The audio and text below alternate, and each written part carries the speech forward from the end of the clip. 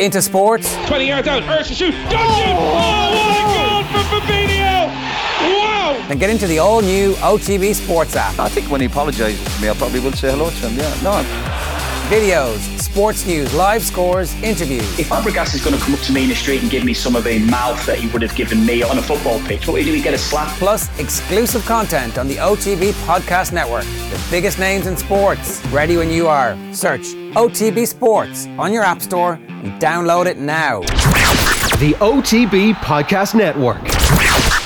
Now you're very welcome back. Aston Villa have taken the lead against Manchester City. 19 minutes gone in that game. It's Aston Villa 1, Man City 0. We're turning to the Olympics. Swim Ireland national team trials this week, and yesterday was a very good day for some. We had 19-year-old Daniel Whiffen, who knocked 21 seconds off his previous best in the 800 metre freestyle and is Olympics bound. And then Mona McSharry, she broke 67 seconds in the 100 metre breaststroke. She is also Tokyo bound, and I'm very happy to say she is on the line with us this evening. Evening, Mona. Hi, how are you doing? Yeah, very well. Olympian Mona McSharry. That sounds a hell of a lot better, I'm sure. Yeah, no, it definitely does. It's a dream come true. I think it's still sinking in slowly. Is it relief? Is it elation? Mixture of the two? What's the overriding emotion the last 24 hours? Oh, it's definitely a relief. You know, this has been weighing on my mind for, since 2016, really, because since then I knew that I was close enough to 2016 to know that I'd definitely be able to make the 2020. And I think just stressing about that and not having an opportunity to show that I can make it until now, it's just great to have it done and be able to just enjoy racing again, I guess. Breathe again. How much pressure was on yesterday, as in with regard to Olympic qualification? How many chances would you get? Like, if yesterday had gone horribly wrong, and thank God it didn't, but if it had gone horribly wrong, would you have had many more opportunities to qualify for Tokyo?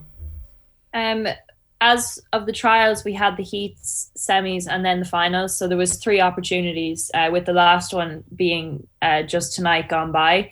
So I had 3 chances in the 100 breaststroke, and then I have 3 chances in the 200 as well to make the time in that. And then they've brought in a new protocol now that if you're close enough but didn't make it at the trials, you can find another FINA approved meet in June and make it. But thankfully I don't need to worry about any of that because I've got my ticket.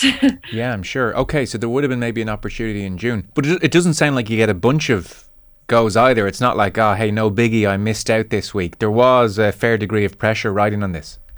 Yeah, no, definitely. And for me personally, going in, I wanted it to be that this is the only opportunity. I didn't want to think, it's, it doesn't really matter how I swim this weekend because I have another chance in June. I was taking it as this is my only chance and I'm going to go and do it now. Because there's no guarantee in June you'll be feeling better. I mean, you could feel sick in June on the day you need to feel well and suddenly your dream is up in smoke. And I mean, geez, how do you try and get your head around that 4-year blow up? Yeah, no, definitely. I'm never going to push it off. I, as shown, I wanted to go for it in the heats. I ran one. I was ready to just do it straight away. And, if I didn't get it, I would have been prepared to come back and do it in the semi-finals or the finals. But, you only get so many opportunities and I wasn't going to throw any of them away. So I was really excited to just get in and go for it in the heats. Am I right in saying you swam even faster in the semi-final than the final? Yes, I did. The final, I took a little bit of a different approach and was focusing actually on the first 100 of my 200. So that was a little bit slower, but expected when, you're swimming a 200, the first 100 is not going to be the same as a 100. So yeah, that's why that was a little bit slower. So what is your strongest event, Mona? At the moment, it is definitely the 100. That's something I've always focused on and I've always been really good at as a junior and going up through the ranks. But I think I believe that I can be a really good 200 breaststroker as well, especially with how the 100 semi-final went last night. And the way that I swam it was very much focusing on distance per stroke rather than speed and tempo. And I didn't really have a very high tempo. I had a lower tempo, which is much better suited for the 200. So I'm actually really excited to swim the 200 later this week and see how that goes.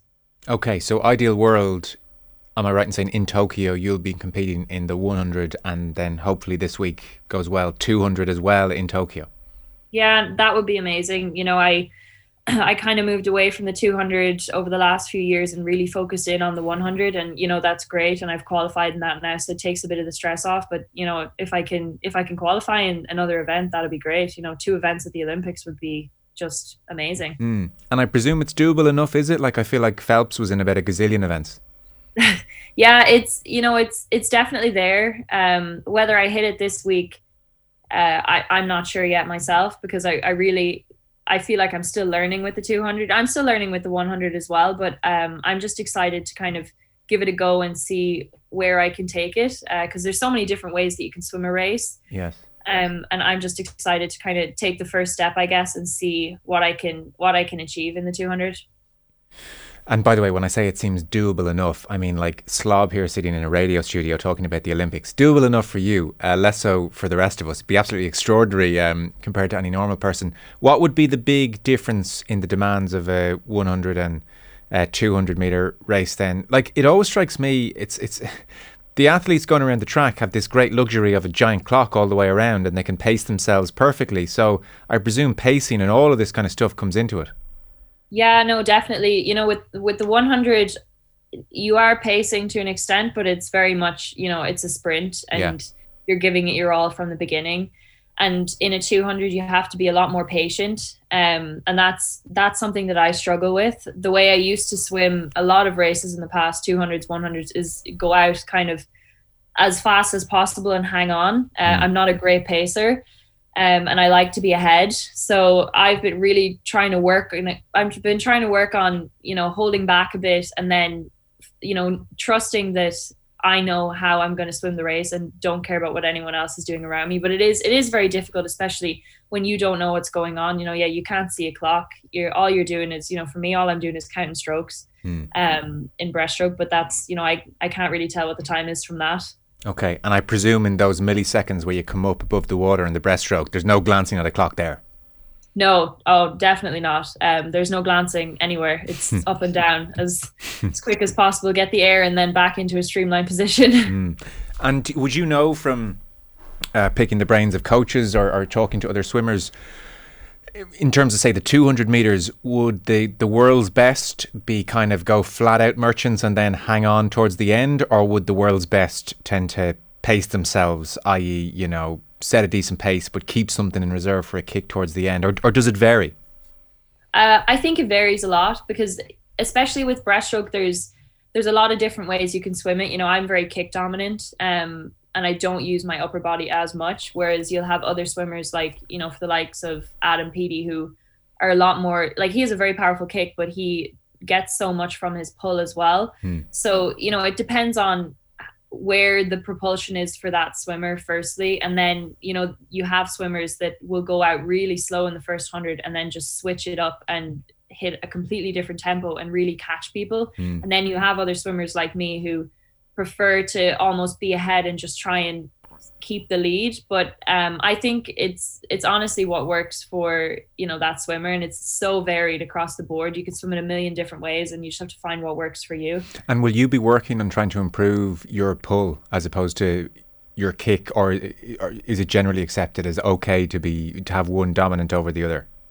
I think I've definitely come a long way from what I used to do. My back 3 or 4 years ago, my motto for swimming breaststroke was just, bring my arms around as fast as possible so that I can then get kicking again, like not wasting any time trying to catch, because it really didn't do a lot for me. And I've worked a lot over this year, making sure that I'm feeling the water a little bit more. And I do have a good pull, but I think I'm always going to be a kick dominant breaststroker. And, it is quite a kick dominant stroke to begin with, but for me, I think that's just the way that I swim it, and I'm just good at swimming it that way. Hey, look, it's working for you. I mean, your semi-final time in the 100 yesterday, I think, was 7th on the current world rankings. So, I mean, you're operating at a brilliant level. Has training gone pretty well over the last year, 18 months? Obviously been strange times, but has your fitness been good? No injuries? Yeah, no, training has been really good, and I've been blessed. Training in Tennessee this year, we've been, I've had enough, I've been training with 40 plus other ladies, and we're all in a bubble together, coaches and treatment and everything. I could have everything I need and I don't have to step outside the bubble. So it's been really safe, and I haven't really missed any training, which is great. That's Tennessee University. You're in college over there? Yes, I am, yeah. Great. What are you studying?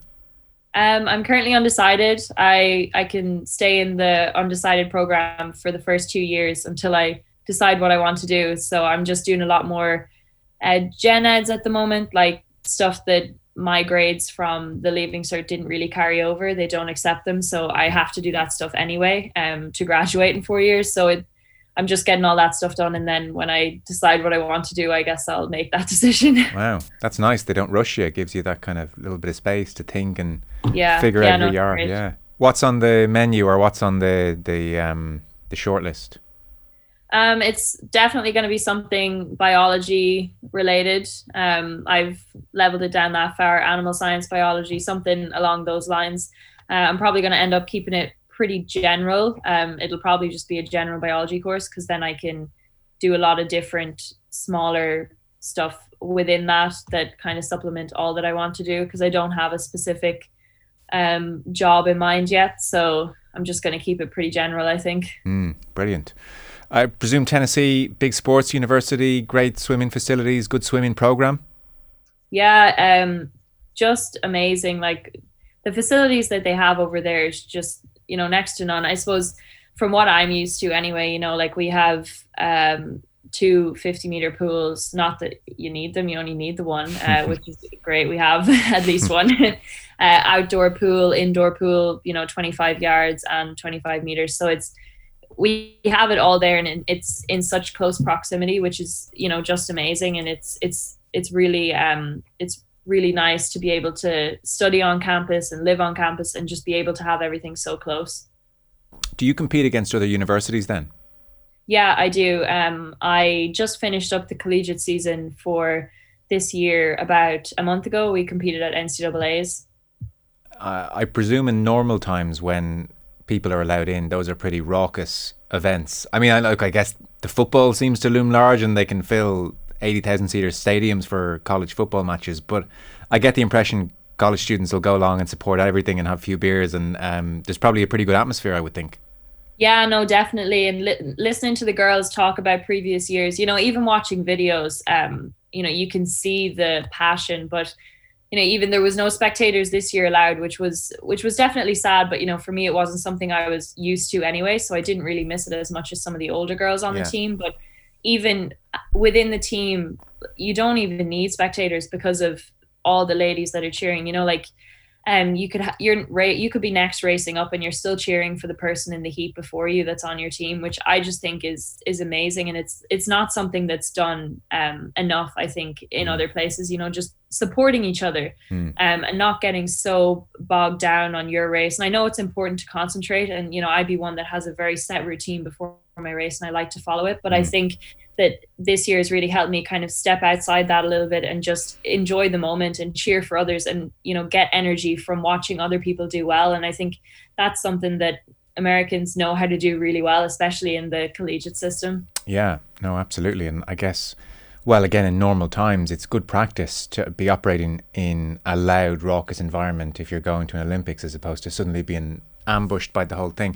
Interesting, you said you have a strict routine. That's generally to guard against nerves as much as anything. Are you nervous type? I am, if I'm sitting around like anyone else and letting my mind think about it. I think I do get a little bit nervous. I've definitely gotten a lot better at training myself mentally so that I'm a lot more calm, and visualization has helped with that too, so that I know what I'm going there to do. Visualizing your race and then having done it in your head, you can do it. But I think, having a set routine is just amazing. Even the day before the 100 breaststroke there, I was very busy with college work, which was amazing because it just kept me distracted. And then the morning of, I woke up 4 hours before my race, and from then I have a routine in place that kind of allows for the majority of the time, and it doesn't really give me time to think and stress about my race, and it's just great. Yeah, it makes sense. What are some of the pillars of your routine? Well, like I said, getting up 4 hours before my race would be one that I find very important, because you want to be alert. And I think sometimes that's that may be why athletes don't compete as well in the morning, because you're not fully awake yet. Okay, that's so why if you've an 8-9 a.m. race, you're up 4 hours. Yeah. Which, worked well really here for this meet, because I think I was racing at like 10:55, so I didn't have to get up that early. But in Tennessee, we as a full team get up and do group warm-ups 4 hours before the first event, so not even your event, which is great, but it really got me into the mindset of that. And then I guess, you have your breakfast, and then I arrive 2 hours beforehand at the pool, and then from that point it's just rolling into my normal pool routine. But yeah, that's pretty much what I do before every race. And then I guess it's a little bit different for the evening times, but yeah, it's pretty set, which I like. Yeah. So look, this is an amazing thing to be going to an Olympic Games, very special, very select group.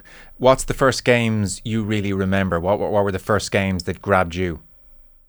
I definitely remember watching 2012 and seeing Ruta, who was a really good 100 breaststroker back then, and I think she was only 15 and she won the 100 breaststroke at the age of 15. And I think just watching that was just unbelievable for me. That's I didn't watch all the swimming for the 2012, but I did watch the 100 breaststroke, and because that was an event that I like to swim. And I guess watching her do it at such a young age was just so inspiring, because she seemed like I could kind of relate to that a lot more than someone who's 21, 22. And that was kind of my first moment. And I guess from that point on, then, 12, 13-year-old me was thinking, yeah, I'd like to be there. I'd like to be at the Olympics. Yeah. Geez, it's happened double quick time. It's so young, 15, to be, winning gold at London 2012. And I think you're turning 21 ahead of the games this year. These days, what age would you be perceived to be at your peak? What will I guess it could vary, of course, but received wisdom or the general feeling out there, when will you be in your peak years? It's hard to tell, but I see a lot of swimmers that between the age of 21, even like 22, 23, up to about 26, 27, and then even further when they continue. It really does depend, but I think that, you will have those young superstars, like Ruta, who wins at the age of 15. And, I swam a 107 4 years ago, and, went 0.2 faster today, and that was a qualification time for the Olympics, and then went faster again. But, so it just shows that I was quite speedy at a young age too. But I think I'm going for the 2024 Olympics when I'm about 23, 24. I think that's going to be my prime personally. And I think that's the same for a lot of athletes that you see. Great. Well, listen, what a fun 4 years ahead, I guess. Something to really look forward to. Big congratulations again. So going to the Olympics, like we said, we look forward to watching you in a couple of months' time. Hope preparation goes great in the meantime. Mona McSharry, absolute pleasure. Thanks so much for joining us, Mona. Thank you so much. Cheers. Mona McSharry there, who you'll be watching at the Olympics in Tokyo. The OTB Podcast Network.